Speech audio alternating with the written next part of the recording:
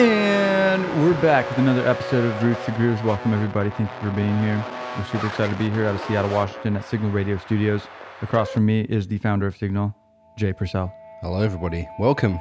Another edition of Roots to Grooves. Who are we talking about today, Jay? You're Jesse Krieger. Did you say your name? Oh, I didn't say my name. My name is Jesse There we go. Quigley. Yeah. And that is correct. That is right. We got our names right, and so we're off to a good start. Always a good start. And this week we are talking about Deer Hunter. Yep, but not big game hunters out there with a rifle. Talking about a music band. And not the movie from a long time ago. Is that a movie? 70s movie, The Deer Hunter, I think it's called, with Christopher Walken. Sounds like a scary movie. It's kind of, thriller-ish. Christopher Yeah, Walken's always a little scary to look at. Definitely, yeah. But yeah, no, none of those. They are a band out of Atlanta, Georgia. Yeah, Atlanta, Georgia. Yeah, I think I said Athens on the. Athens is in Georgia. That's probably near Atlanta. Yeah. I think you're right, though. Athens is there. Yeah, We're kind of a low-key geography podcast. Yeah. We want to be. We hope to be one day. yeah, So exactly. we'll get there. Yeah, But yeah, we're talking about Deer Hunter. Mm-hmm. You can describe them as indie rock, yeah, very vaguely and generally, but they dive into styles like alternative, experimental rock, psychedelic rock, dream pop, post rock, basically using drums, guitar, bass, and vocals, and some really cool production techniques about panning yeah. and stuff like that. They have Synths. some synths. Yeah, They've had a few different members come in and out of the band, which we'll get into. They have like 6 or 7 LPs out. yeah, The first of which coming out in 2007, yeah. or actually even earlier. I think like 2004, their first one came out. Yeah, yeah. Mm-hmm. So they've been around for a while. They've been consistent. A lot of critical acclaim. They've certainly wedged themselves into the psychedelic indie rock arena Yeah. in the current music industry world. And I hadn't heard of them at all until you mentioned them. They kind of have a big following, and they're pretty good at the same time as maintaining their underground Yeah, kind of residence. yeah. Definitely. So really good stuff, really consistent all the way through. Yeah. I discovered them, I think, Halcyon Digest, Okay. which that's the one that's where I got into them. I was most excited to talk about that one. Yeah. And then since I discovered some of their other albums, and really good stuff all the way through. Yeah. Led by a charismatic frontman, Bradford Cox. Yeah. Other members, current members, we'll say current members first. Moses Archuleta on drums, percussion, some electronics. Lockett Pund, I think that's how you say it, Pund, I think so. Yeah. Pundt, Yeah. on guitar and sometimes lead vocals and on keyboards. John McKay, bass guitar, organ. He's been there since 2013. And Javier Morales on keyboards, piano, and saxophone. Yeah. He's been there since 2016. And I think Bradford Cox, the vocalist, and Moses, the drummer, are the 2 founding members. Been there since the beginning. And I'm finally going to talk about the origin of their name first, instead of at the end of the podcast. Yeah, we usually just throw that in, like, oh yeah, by the way. Apparently, Deer Hunter was just a suggestion by Moses, and Bradford didn't care what the band was called. Like, he was like, he thought it wasn't. Just come up with anything, I don't care. I think because originally he thought it was just going to be another like art side project kind of thing, so he didn't really care. Apparently, he despises the name now, but it's simultaneously a good name, and I don't care for it either. But I think if the music backs up, yeah, you can name your project any name. yeah, exactly, yeah, yeah. I don't think it really. I didn't think anything about the name when I saw it, and then I listened to their most latest album first. Why hasn't everything disappeared?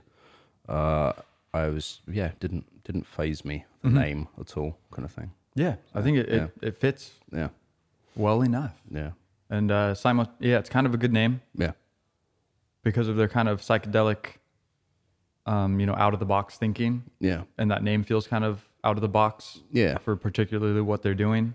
yeah. They describe themselves as ambient punk, which I think you can hear a lot of, at least for me, on their second album, Cryptograms. Yeah. That's really spacey, synthy, a lot of like long tracks on there kind of thing, a lot of atmosphere, a lot of ambience, yeah. But I think when they first started out, they were very like garage rock, noise, a lot of noise and mayhem, not very well organized sounding, but kind of in that very underground kind of way, you know, which 100%. is kind of cool. Yeah, 100%. because I think like sort of rewinding back a bit, they like their very first thing they released was called Deer Hunter / Alphabet Split, which was an EP, 2005, and then the self-titled Deer Hunter in 2004, which has a different name, which I don't think I can say because it has a very sort of offensive name. It's not PC. No, I mean, this came out almost 20 years ago, yeah, and this word was more widely used at that time. Well, for people who don't know, it's turn it up, F word. F word being the derogatory term for gay people. Faggot. Yeah. Oh my God, you said it. I wasn't going to say it. It's history. It People is. got to know we're here to. It's Yeah. history. We're not using that word. We're just describing what happened in history. And I think the reason they call it that is kind of like so Brandon, the lead singer, he is gay, and but I think it's really like he said someone shouted it out at a show or something like that, like turn it up, like when they're like playing live kind of thing. And he just like when they put the album out, they were like, oh, let's just call the album that. That's punk like, enough. Yeah, that's kind of punk, yeah. Because he kind of has this, and we can talk about it a little bit more, but he kind of has this like don't give a fuck attitude about a lot of this stuff. He's very deep. He's very well versed in all of the things he's gotten into in terms of like the art that he follows and the music he follows. And he's got some very obscure references that he pulls out with like different names of cinematographers and classical musicians and all that sort of stuff. But he, at the same time, he also says that he doesn't like to put too much thought into all of this stuff. Like with Deer Hunter, like, you know, he likes to say that he's kind of a rambling, fumbling person that doesn't really have an agenda of anything in particular or a vision for anything in particular. It just all sort of comes together organically out of the chaos kind of thing. Yeah, on the spot, in the moment, with the energy that he's feeling at that time. Yeah. I think on that strain, that's a good point. I think I heard him say, Cox, that is, I think he said he doesn't write lyrics beforehand. Oh, really? That's also kind of on the spot. Right. Okay. And just kind of stream of consciousness and kind of feels it out as he's recording it and whatever sounds good is kind of what he goes with. I know Damon Albarn does that a lot. Oh, yeah? I didn't know that. Yeah. Okay. That's kind of his style too. Yeah. So I've seen, which is cool. So because they put a lot of effort into the production and things are just placed just right to mingle with each other and to mesh and to sound really cool. Well, the like he also said, Brandon Cox, the singer, that he likes music that sounds more improvised. Like he mentioned like people like Sonic Youth and stuff like that. He said, oh, they probably actually thought out their music really well, but he said he likes it to sound like it's kind of organic, like a jam or something like that, versus something that's very like polished or put together kind of thing. Right? I think they do a good job of making it sound live and rough around the edges enough. Yeah. But obviously they put a lot of care into it. I don't know how you could say that they don't based on listening to the music. It just has that level of professionalism about it. Yeah. And so those two kind of sides of the spectrum, you get Deer Hunter. Yeah. Which is really cool. Definitely, yeah. One side note I'll just say off the top because it's in my notes right here. I'm sorry, what I got to go back to is Bradford Cox. I keep wanting to say Brian. I said Brandon as well. Sorry, Mr. Cox. Mr. Cox. Bradford. Okay. Bradford. He made his film acting debut in 2013's movie Dallas Buyers Club. Really? Yeah. So, fun fact. I haven't watched that movie. It keeps coming up on various I've seen it. It's pretty good. TV screens to see. Yeah, did you see him in it? Does he have much of a big part? I think he has a fairly big part. I saw it a few years ago, Yeah. and then I just found this note during research this week, Right. and I didn't rewatch the movie, but I think he has a significant role. Interesting. If I remember correctly. Yeah. And I didn't know who it was at the time. Okay. Just thought he was some actor, so that's pretty cool. Yeah. I think it's a good movie. Okay. It has It's Matthew McConaughey. yeah. Right? All right. Yeah. Yeah. So fun fact of the episode. Very there good. you go, peeps. Thanks for being here. Good, yeah. We're talking about Deer Hunter today. What do we got on early life? So I don't know much about the other members because they don't talk a lot in interviews. It's like usually Bradford giving the interview both in written form and in videos. Even I saw an old clip of all of the band members there, and he was the only one talking. Yeah. And he gave some funny answers, actually, which I'll maybe mention at some point. But Please do. He also said that he doesn't like to be called a lead man or the front person. He said he's an agent of Deer Hunter because he says that they kind of have an egoless operation when they're as a band making music and all that everyone's kind of on a level playing field. And he just says the lead person thing is just a consequence of the media, having to label someone or something from the band, and plus the fact that the other guys are kind of quiet. They don't really, they're not out there doing things and saying they're all things just kind of chill and reserved. Yeah, and Bradford does have a very some say charismatic personality. He definitely has charisma. He's definitely very like he's said himself that he talks a lot, and he's like a very sort of fumbling person. And I saw one interview where he was just like, it was like a 30-minute interview, and I think the interviewer maybe got like 2.5 questions in, and the rest of the time he was just like going off, just rambling. Yeah, but it was actually all really good stuff. But he'd like talk about one thing for a little bit, and then it'd sort of like pivot to like another. It's like it's almost like he asked himself a thought or a question, and it answered it at the same time. But anyway, so all I know is about his background. He grew up poor, he said, working class family, blue collar, he called it. A lot of living in a lot of small towns in Georgia. I think Memphis or Mississippi as well at some point. I didn't know that. Younger, yeah. And he was into music from a really early age, like when Nirvana had In Utero out.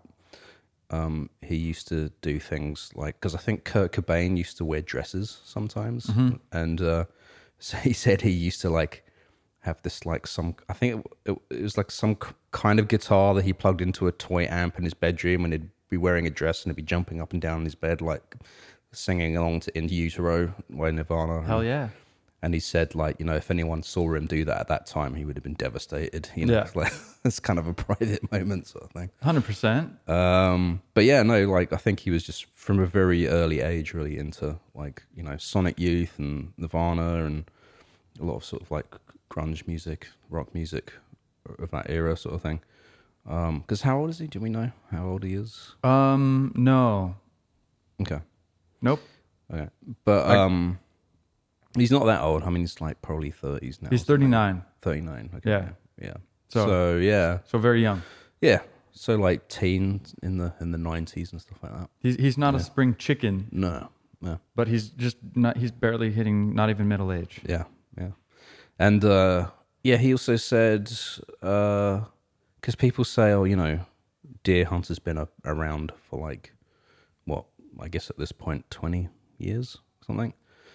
Yeah, 2024 would be 20. like, I mean, if they started in 2003 or so, something like that. Yeah. So, I mean, 20-ish. But he said he's been doing music for way longer than that. He said, before Deer Hunter came out with their first things, he probably had another like 10 years of messing around with music. And he actually said that on their second album, Cryptograms, there are some songs on there that he wrote when he was 13 or 14 years old. So...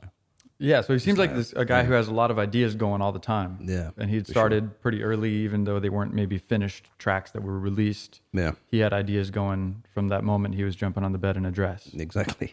So that's when kind of that we could say the beginning of Deer Hunter. Yeah.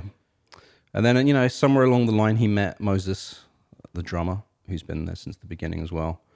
And and he's the one who named the band. he's the one that named the band, Moses. And then from there, I think I don't know how they met the rest of the members. They did have some like original members. Their original bass player, Justin Bosworth. He played on Turn It Up. But unfortunately, the bad news is that Bosworth passed away in a skateboarding accident. Yeah. And he hit his head or something like that and, passed away. Rest in peace. Yeah, they said the band members aren't even really sure of the events that led to his accident, unfortunately. But he was there at the original founding since 2001. And I think he at least played on the EP. I read that somewhere, but I think but not on the debut album that they eventually did. Okay. So yeah, I mean, that's kind of a sad start to any project kind of thing. But they went on from there. And, it seemed like with little stoppage in their march. I think they were just like flowing, and so they did dedicate the first album to Justin in the linear notes. Back then you had linear notes. Or like linear, how do you say that? I thought it was liner. Liner notes. I don't know. Yeah, not linear. Liner. I think liner notes, yeah. Album artwork notes or whatever. Yeah, they dedicated that album to him. And Bradford, sorry. Oh my God. Bradford said he actually hates the first album and he wishes that he kind of didn't dedicate it to him because he should have been dedicated on a better body of work or something like that. And I don't think you can really I did find the album on not their Bandcamp, but the Bandcamp of the record label it came out on, Stick Figure Records. Nice. So it's out there on Stick Figure Records Bandcamp page. Props to the research there, Jay. Yeah, and it's not. I can see what he means about not liking it. He said at the time when they did it, they were super proud of it and they thought it was really good. But since they've progressed musically, up until that point, it was probably the best thing that they've made. Yeah. So, but since then, they're like, no, it's not quite good. And it is a messy album. It's very garage rock. There's a lot of dissonant, like random guitar riffs that go nowhere, that start and then stop and stuff like that. Right, yeah, a little more psych rock. Yeah. A little more wild garage, like you said. But we could play a track, because I did like a couple of the tracks that I heard off of this. Let's just get a little taster teaser. Yeah. This second track, Adorno, which I think also came out on their first EP and then was also included on this album. So we get a 2-for-1 on here. There we go. Represent their first EP and their first album.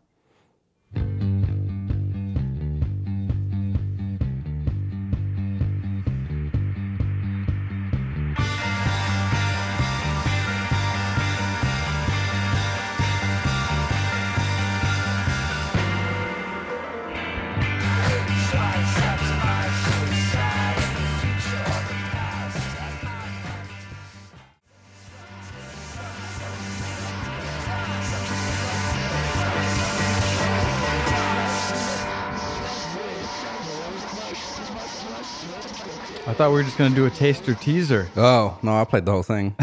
Sorry. Yeah, you did. I said it gave you a taster of what the first album was like. Yeah. / EP before that, because that track, Adorno, that we just played, featured on both of those. Well, I mean, I like the energy. Yeah. Pretty one-dimensional. Yeah. Yeah, it's like one sort of thing.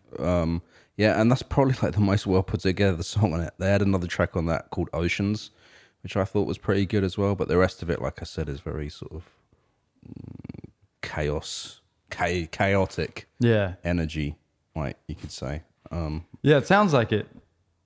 Yeah. But anyway, we got that there. And I think like with the case was with these first two pieces of work that because there's a guy called Nick Vernes, Nicholas Vernes, who's produced and mixed a lot of their albums, and he didn't produce those first two releases, but he mixed them because they were like sort of unsure about them at the time, and they were like, just like he said, just give me the tapes and I'll like mix it and stuff like that.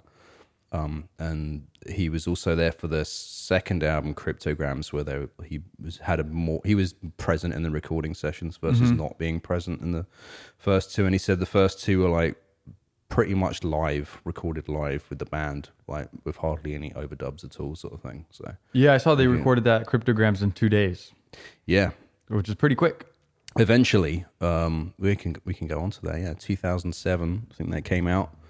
Their second album, and I think their first album that Bradford was like actually pleased with. Was like, this is Deer Hunter now. Like I have Turn It Up, F Word at 2004, and then Cryptograms 2005. Yeah. Okay. So I'm not super familiar with Cryptograms, but yeah, it's a stepping stone into their later work. Yeah, there's a lot more, like I said earlier at the top of the show, a lot more ambient synth. There's a lot more synths in there. There wasn't any synths in that track we just played. Yeah, I think this is where they found kind of their footing of where they wanted to go and kind of laid that direction down. Yeah, for where they're kind of pointing their feet. Yeah. So pretty good. I don't know any specific songs off of that. Yeah, I don't either. Just as a project, it's good. It's less garagey than that first album. Yeah.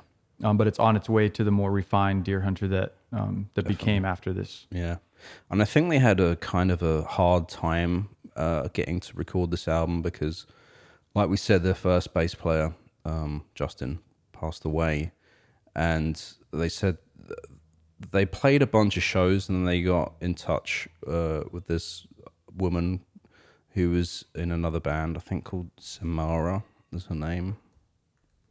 Samara Lubelski, and Bradford didn't have anything nice to say about her. He called her the B word in an interview that I saw.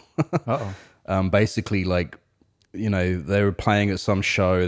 They're all part of the same scene in Georgia, kind of thing, and she liked them and invited them to record at this studio I think it's called Rare Book Studio or something in New York, and he said they recorded it all. And they said it just wasn't working. They didn't get on with her. Like, you know, I mean, I don't want to talk ill of someone I don't know, but he like I said, he didn't have any nice things to say about her. He also said he was going through some like his own mental issues at that point, sort of thing. And the fact that their friend and former band member had passed away, and it was just all of that going on. It just didn't create a good atmosphere for writing and recording music.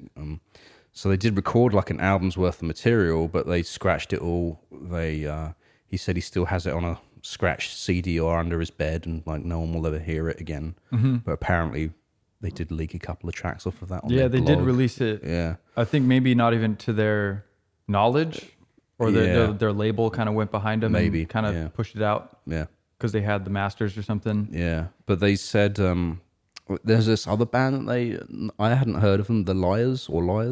Have you heard of them? Apparently, there's this other band that they're really friends with, and it was that band that convinced or encouraged them to sort of take another stab at it, kind of thing. Like, so I think they had the songs, and they just sort of reworked them, worked on them some more, and re-recorded them for Cryptograms with their producer Nicholas or Nick. Like, and so that second version is what came out. Yeah, what we know as Cryptograms. Yeah. So I mean, that's cool. Yeah, putting the perseverance into recording like essentially the same quote unquote album twice in a row. Yeah. It's a lot of work. Dedication right there. But like you said, they did it in 2 days, so they kind of went in with a plan, right? And knocked it out. No, it goes to show if you have a plan, you can bust it out pretty quick. Exactly. Yeah. So then Microcastle. Yeah. Is next album up? What year did that come out? 2008. Yeah. So I think this is where stuff starts getting good. Yeah. This one's it's more lush. It's more transporting guitar pop.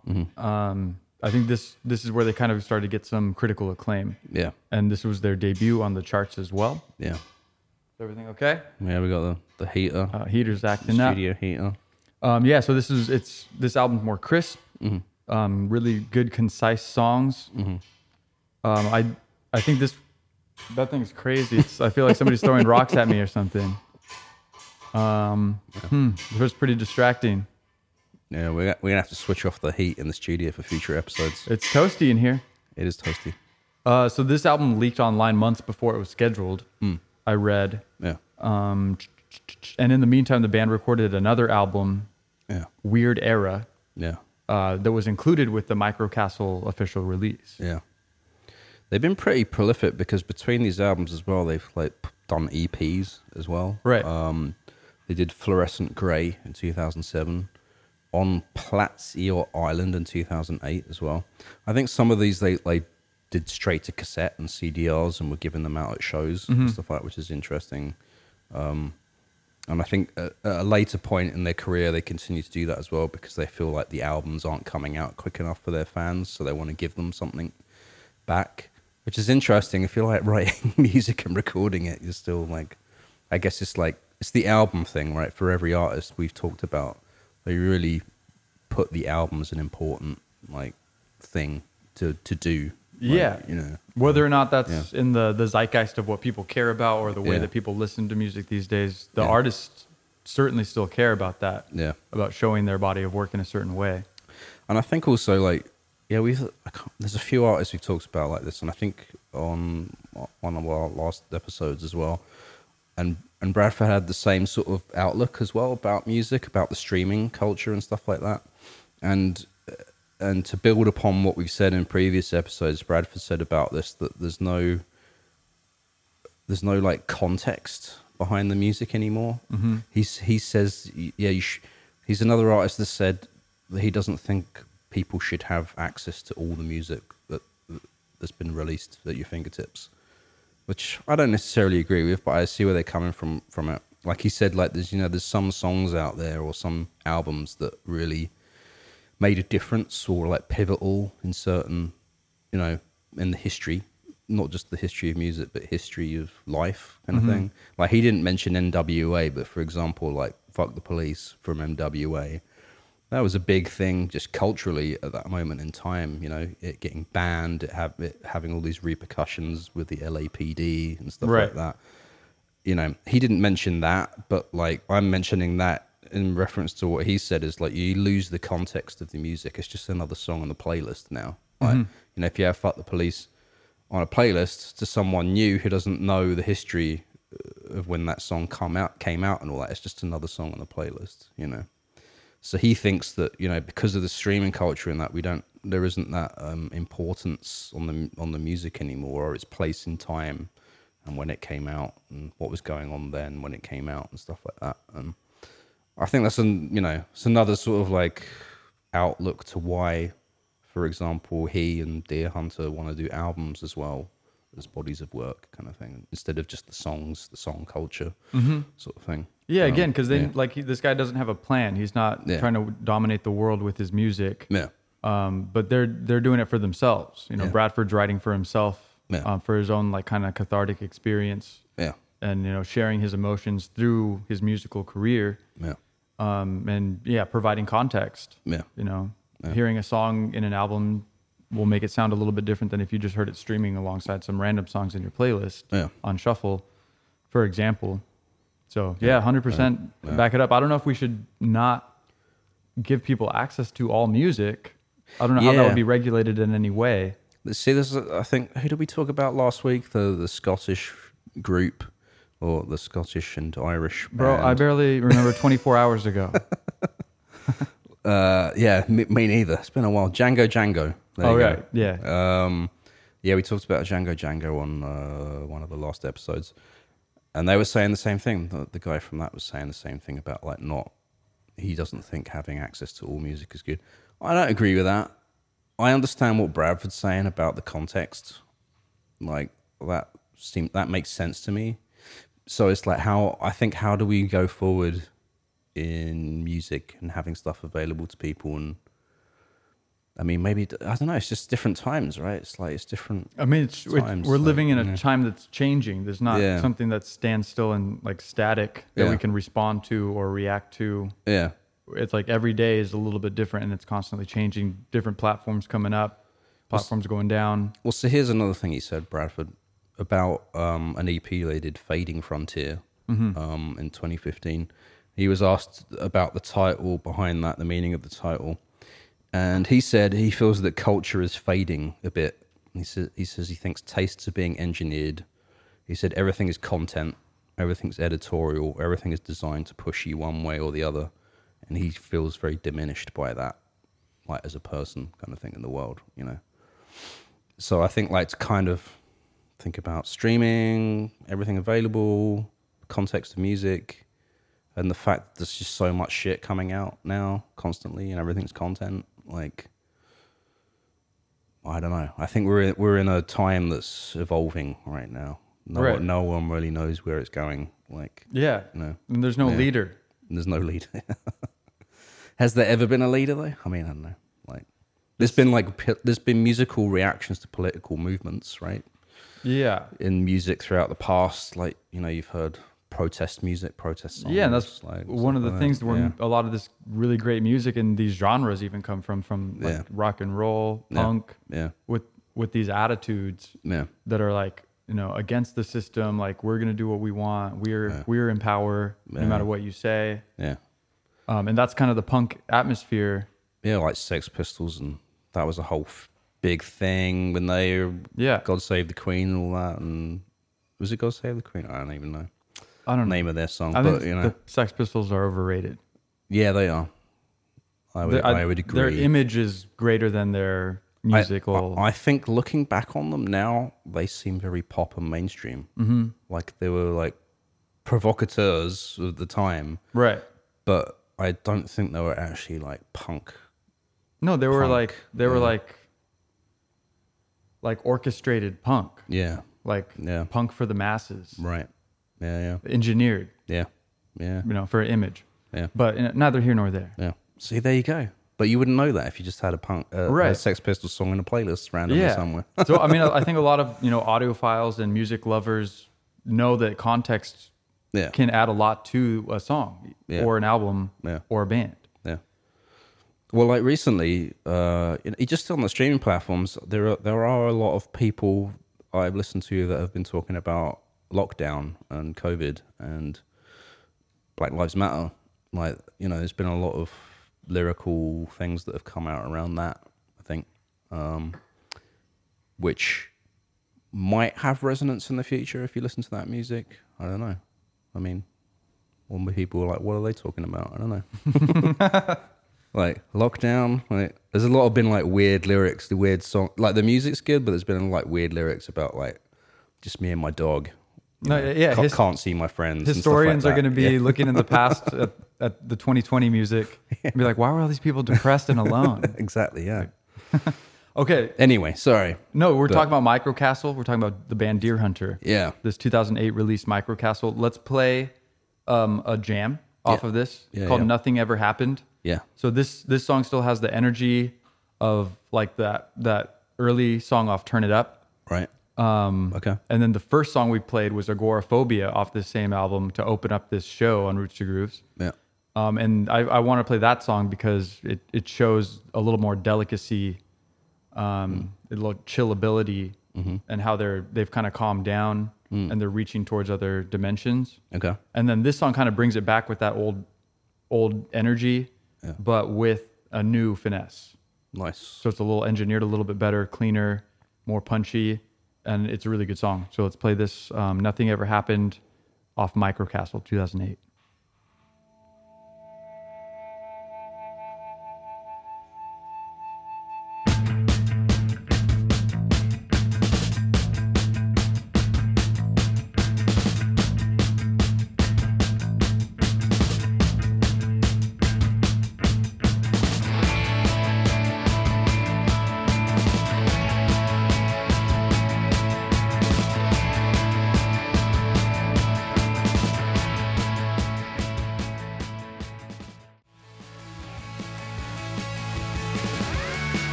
Nothing Ever Happened from Deer Hunter on Microcastle album. Yeah. There was something interesting that Bradford said, and he said this before they made this album, so I want to see if you think it's true or not. Mm-hmm. He said, I decided completely that I want to say goodbye to the 80s references that kind of surfaced in our music. How do you feel about that comment when it comes to this album? Because I kind of, you could, in that last track, maybe see a little bit of that still. Yeah, I mean, a little bit of like the Smiths or, you know, kind of like new wave music like The Cure or New Order kind of vibes a little bit. Yeah. Kind of alternative, upbeat, you know, nice melodies and stuff. Yeah. And then that's what I'm saying. Like they came from this energy, and the stuff that I really love from Deer Hunters, they're more chilled out, psychedelic, kind of odd, adventurous music. Yeah. And I think that's what they're most known for. Yeah. And so, yeah, I'm excited to talk about Halcyon Digest up next. Yeah, but I can totally see how that's the kind of line at Microcastle. And then, I mean, we can talk about Halcyon Digest because that's probably a good transition, like you just said. Yeah. Is a kind of a turning point for... Yeah, in sound and direction. Yeah, totally. They've kind of reached their end. Yeah. With what they were kind of trying to do with those sounds, and then they kind of found their footing of where to go. Yeah. But yeah, Microcastle debuted at 123 on Billboard 200 albums chart in 2008. Despite being leaked, he said. Despite being leaked. Yeah. So pretty good. Yeah. And then it features some more kind of pop sensibilities. Yeah. Which maybe some of them they want to get rid of, and some they want to go more towards. Yeah. It seems like. Yeah. In between that time, Archuleta, I think they took a little bit of time off. Yeah. Archuleta attended culinary school. Yeah. And Favre concentrated on running his label called Army of Bad Luck. Right.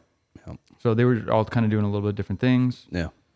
They'd stopped touring for a while, and then, they came out with Halcyon Digest, if that's where we're at. Yeah, because before that, they were doing some pretty big gigs.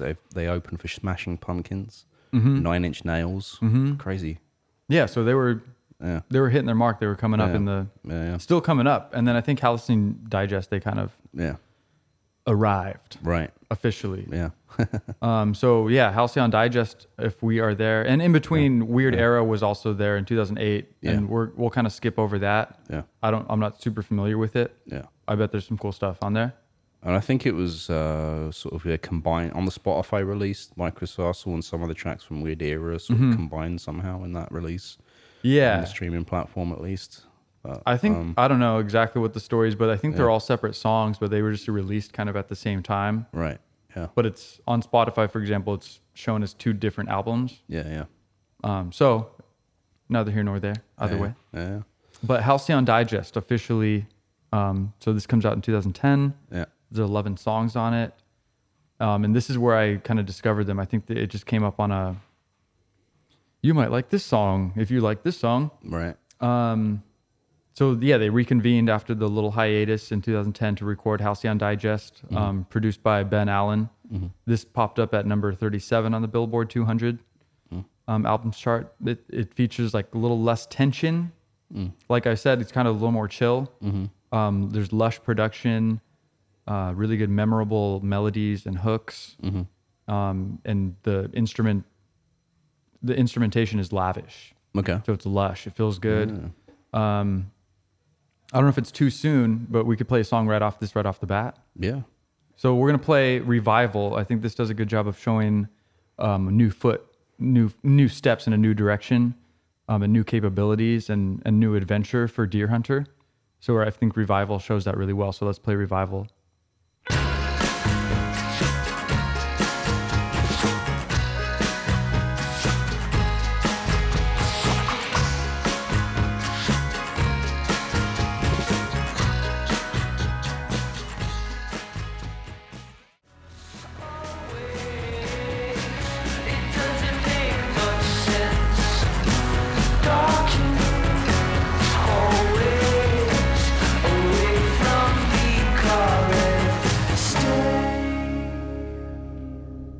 Was that a banjo in there somewhere in the mix? That's what I'm saying. It has some sort of kind of rustic kind of vibes. Yeah. Kind of Beach Boys vibes.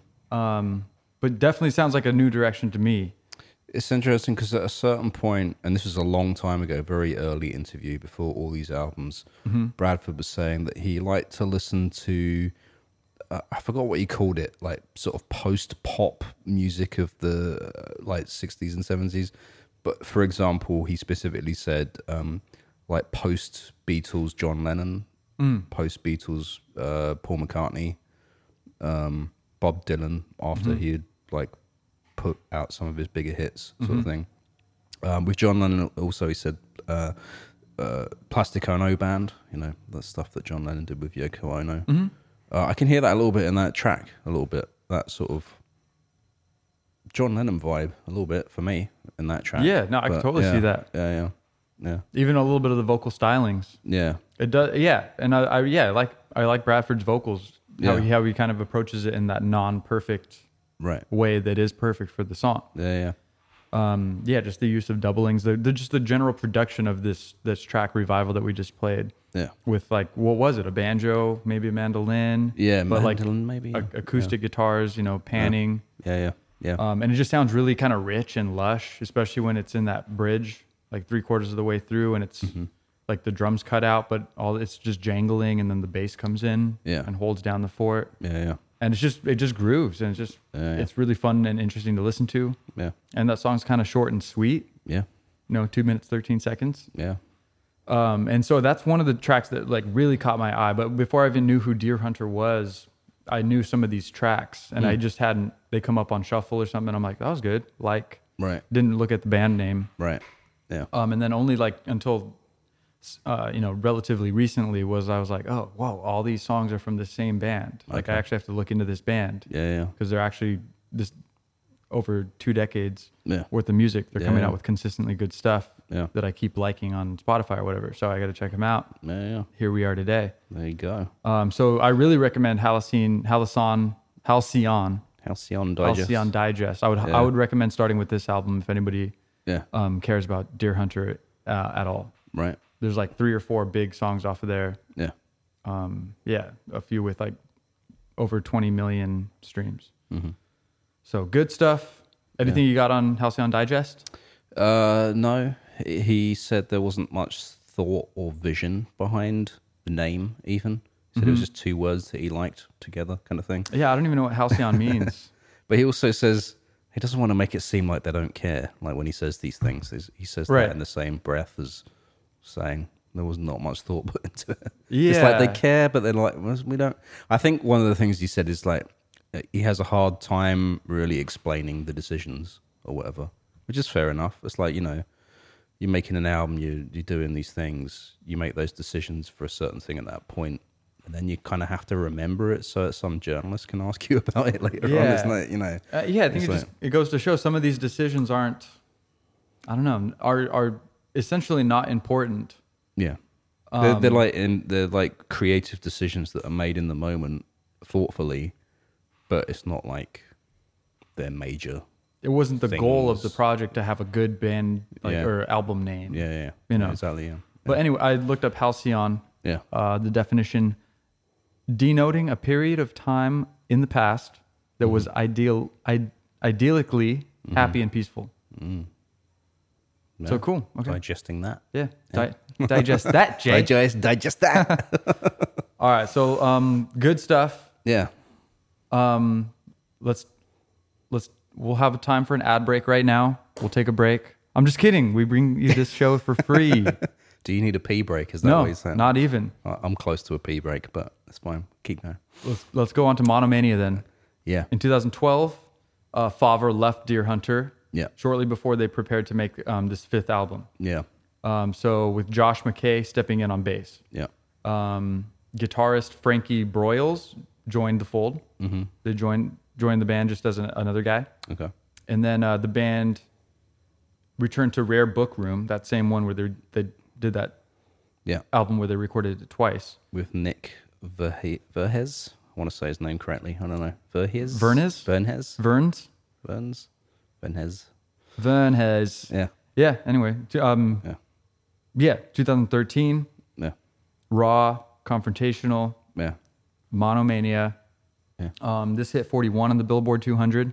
They appeared on Jimmy Fallon playing the title track as well. So they've made it. They made it. I mean, if you're playing a late night show. Yeah, that's a pretty good sign you're doing good. Pretty big, yeah. So, this one, again, this shows some more progression of the band.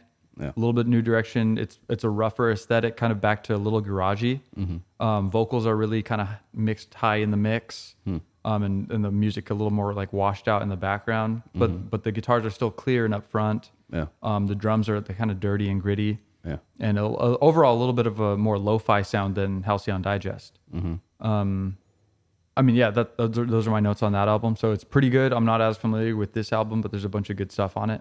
Yeah, they said, some press said that the album expanded on a darker and more disturbing sound, completed with treated tape recordings of rats and insects, exploring the themes of dissociation and mental illness. Yeah, yeah, and that pairs well with the album art. It just says Monomania, and it's kind of on like a neon. Yeah, neon sign on a brick wall. Yeah, just darkness in red, and darkness surrounds it. Yeah. So I can only imagine how Bradford was feeling during this time period. Can only imagine. Yeah. So that's 2013. Yeah. I guess, I mean, I don't have too much more to say on the album, but a big turn of events in December 2014, Bradford Cox was hit by a car and hospitalized for injuries. Yeah. He recovered. Yeah. And they continued to work on their next album, but I just wanted to throw that note in there. Yeah. And then they did do Fading Frontier in 2015. I was wrong earlier. I thought it was an EP, but it's an actual album, I think. Right? Oh, yeah. Fading As far as I know, Frontier. it's a full album. Yeah. And, we're just going to skip over these because they've had so much stuff out. No, like, 100%. But, yeah.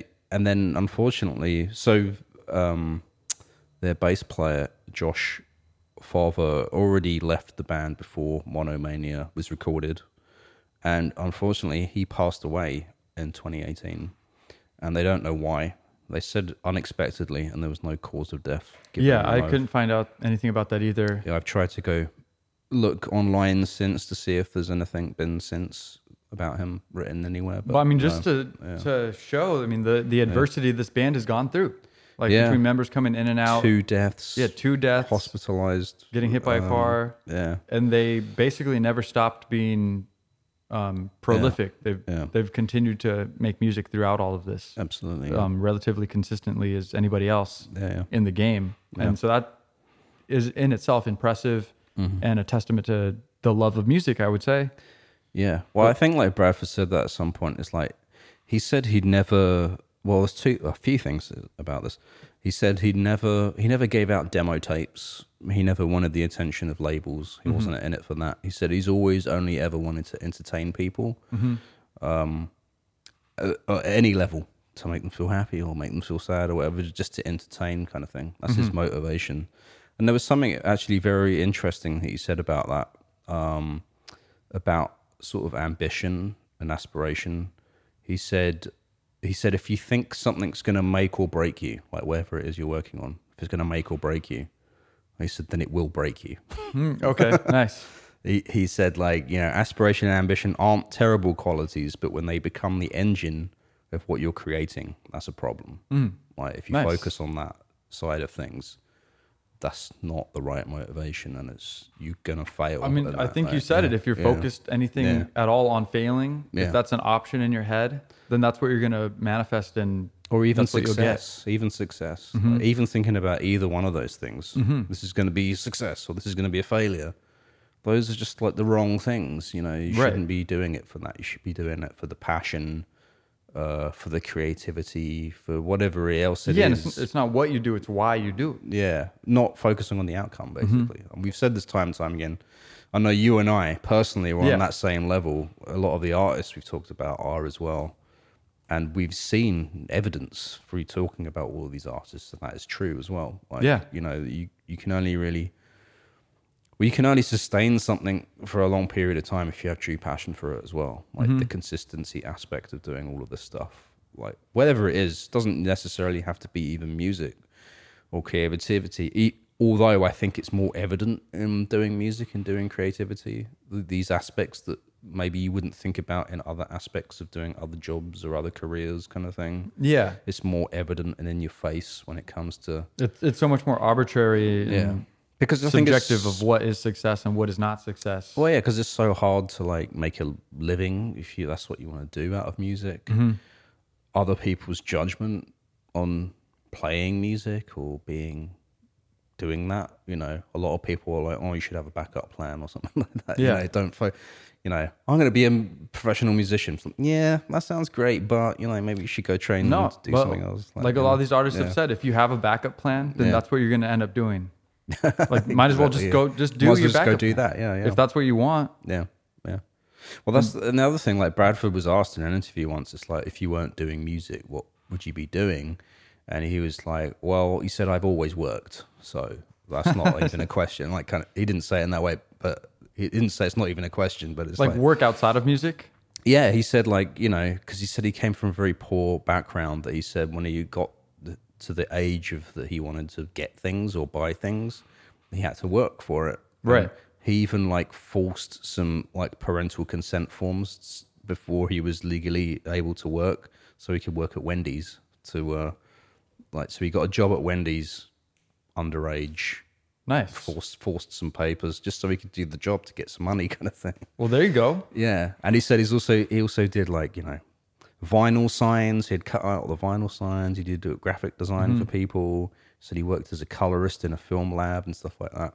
So the question of he said he's always worked and music was a hobby for the longest time, kind of thing. Yeah. Until the music could overtake that and pay his bills and stuff like that. Sustain himself through that. Yeah. Yeah. So it's I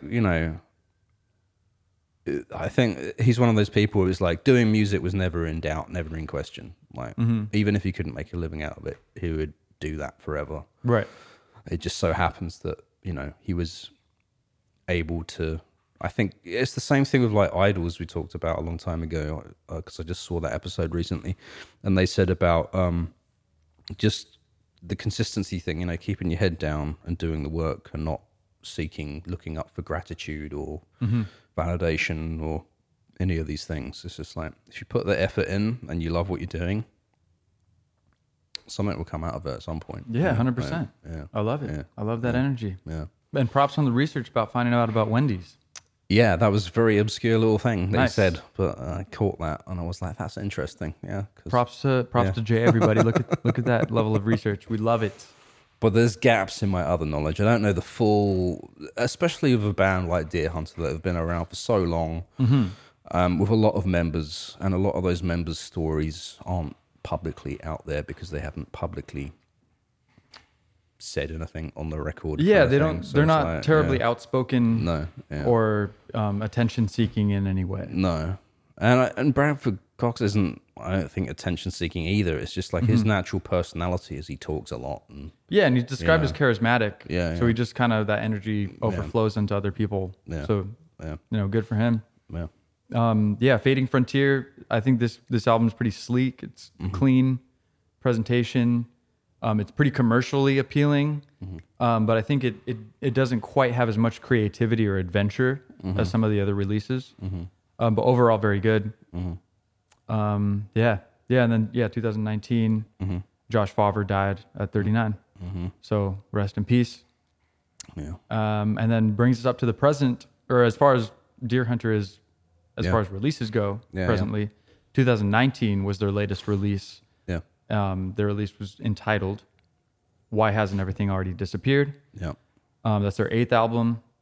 The first official album to feature the keyboardist and saxophonist Javier Morales. Yeah, there's a lot of sax on this album. So that's pretty cool. Yeah. That's a new thing. And I think sax is done the right way. It's very psychedelic. Yeah. It's a good instrument. You got to use it in the right way. I think we talked about that a lot. Yeah, saxophone, use of saxophone in music. It could be overdone very quickly. Yeah. It could be a little overwhelming. Yeah. But it featured this album. And lots of synths, as well, on this album. I noticed sax and synths. Sax and synths. Yeah. Synthy sax. Just made that up, guys. Thank you. Not to interrupt. Sorry, you're going to say something. Oh, just this album also featured collaboration with Kate LeBon and the producer of Halcyon Digest, Ben Allen. Yeah. So cool. Couple notes. I don't know. Some people were saying this is a little bland. There's like middling instrumentals. So this is the first thing I ever heard of Deer Hunter. Oh, you started here? Because I saw they had such a big catalog. Right. I thought that you might have come across them on their most recent things. Oh, okay. Yeah, no, totally opposite. Yeah, so I came in the middle, basically. In the middle, yeah. And which is good to know. But yeah, I listened to this album first all the way through. And it's interesting because like they said at a certain point they're trying to get rid of the 80s thing, but it's still there. That there's this one track, Greenpoint Gothic. Sorry, Greenpoint Gothic. That's one of my highlights for this album. Reminds me a lot of Gary Newman Cars. Nice, yeah. And then this is like a Strokes sort of vibe a little bit for me as well. Yeah. Or Julian Casablancas type of thing. Yeah. And 60s pop I got from this as well. Still like throughout this album, which is some great influence to have. Yeah. I mean, I'm gonna have to go listen to it after you just said that. I'm like, now I want to listen to that. Yeah. Well, I don't know. Should we play the track off that? Yeah, I picked out a couple of picks, but well, should we close out with that? Should we close out? Yeah, I was gonna say. Yeah, let's play that. I think that's all I got on Deer Hunter. Yeah. Overall, yeah. You got anything else? No, great find. I would say to the people out there, look up some Bradford. Oh my God, sorry. Bradford Cox. Bradford, we love you. We apologize. It's looks written down. It's very easy to misread it. I would say go look up some of his interviews because he's got a lot to say and he's a very interesting person. And he talks a lot. Like, I feel like I might get a little bit exhausted if I was around him in person all the time. Being in the band or whatever. But the thing is, though, everything he says is actually very, very interesting. There's this one interview he did with some radio station. I think it was KCRW or something like that. He's just, it's just like the way his mind works and the references and the ideas and the concepts he talks about. Yeah. It's just like really interesting. And a lot of the comments I saw on the YouTube is like, oh, this is like a true artist. Like, this is, I think when people talk about charisma, they talk about like sort of like actually this is like a very interesting person in the world right now that's like doing things, and we should kind of like listen to what he has to say, his perspective on these things, kind of thing. So I think he's got some sort of attraction to him. He's on some awesome wavelength, so I think a lot of people can. He communicates that to people through his music. His music, through just his interviews, him talking himself. So like you said, interesting guy. He also has another project called Atlas Sound. His own solo project, which has quite a bit of music and it's good stuff. Doesn't he like co-write or write for other projects as well, maybe, or something I heard? I think he does. A lot of side projects or something like that. I think so. And I didn't look too deep into those, just concentrating on Deer Hunter, but 100%. I think he's prolific and he works with other artists. So there's definitely more stuff out there. With Bradford on it, let alone the other band members. So do some exploring. If there's anything cool that you guys know about that we don't, and we didn't say anything about it, let us know that we should listen to. Any comments, corrections? We love those. So far, on the audio only end of things, King Cruel is the most listened to episode that we've ever done for some reason. It's followed by Krungbin, which is our first ever episode, which is very cool. And it's interesting to go and look back. It's like we've improved, but I feel like we were just like already on it on episode 1 for some reason. There was something about it, some magic in the air or something. Roots to Grooves is magical, man. What can we say? We just stumbled upon something great. And Men I Trust, but a lot of people have been checking that out. Actually, this is on as ad lib, but my 2 favorite episodes so far, I think, content wise, discussion wise, is Actress and Courtney Barnett.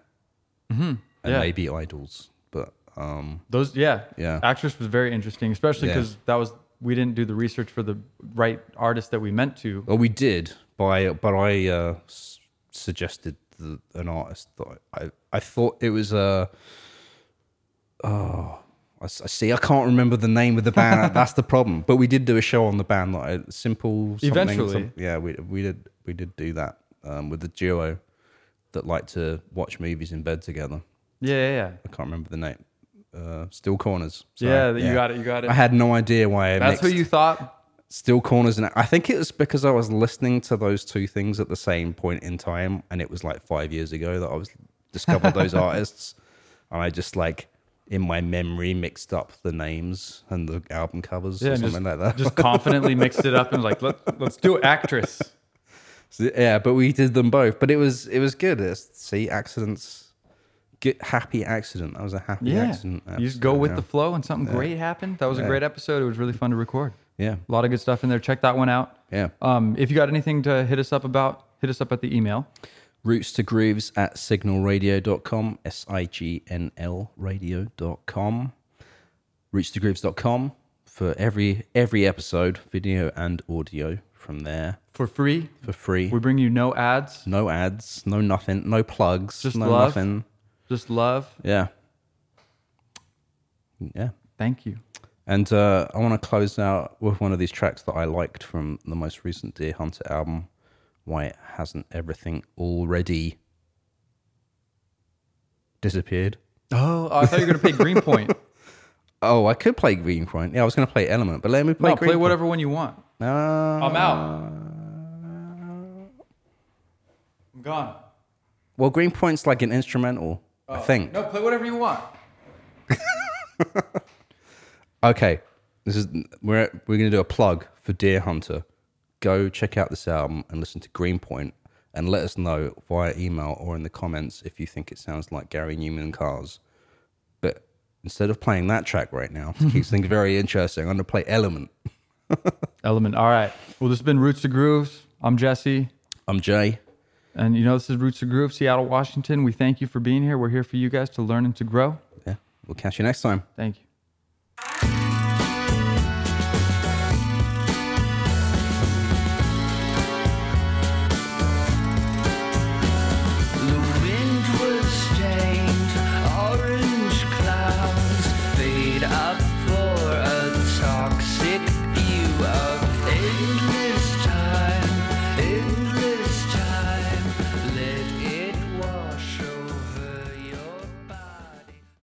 Roots to Grooves is a production of Signal Radio.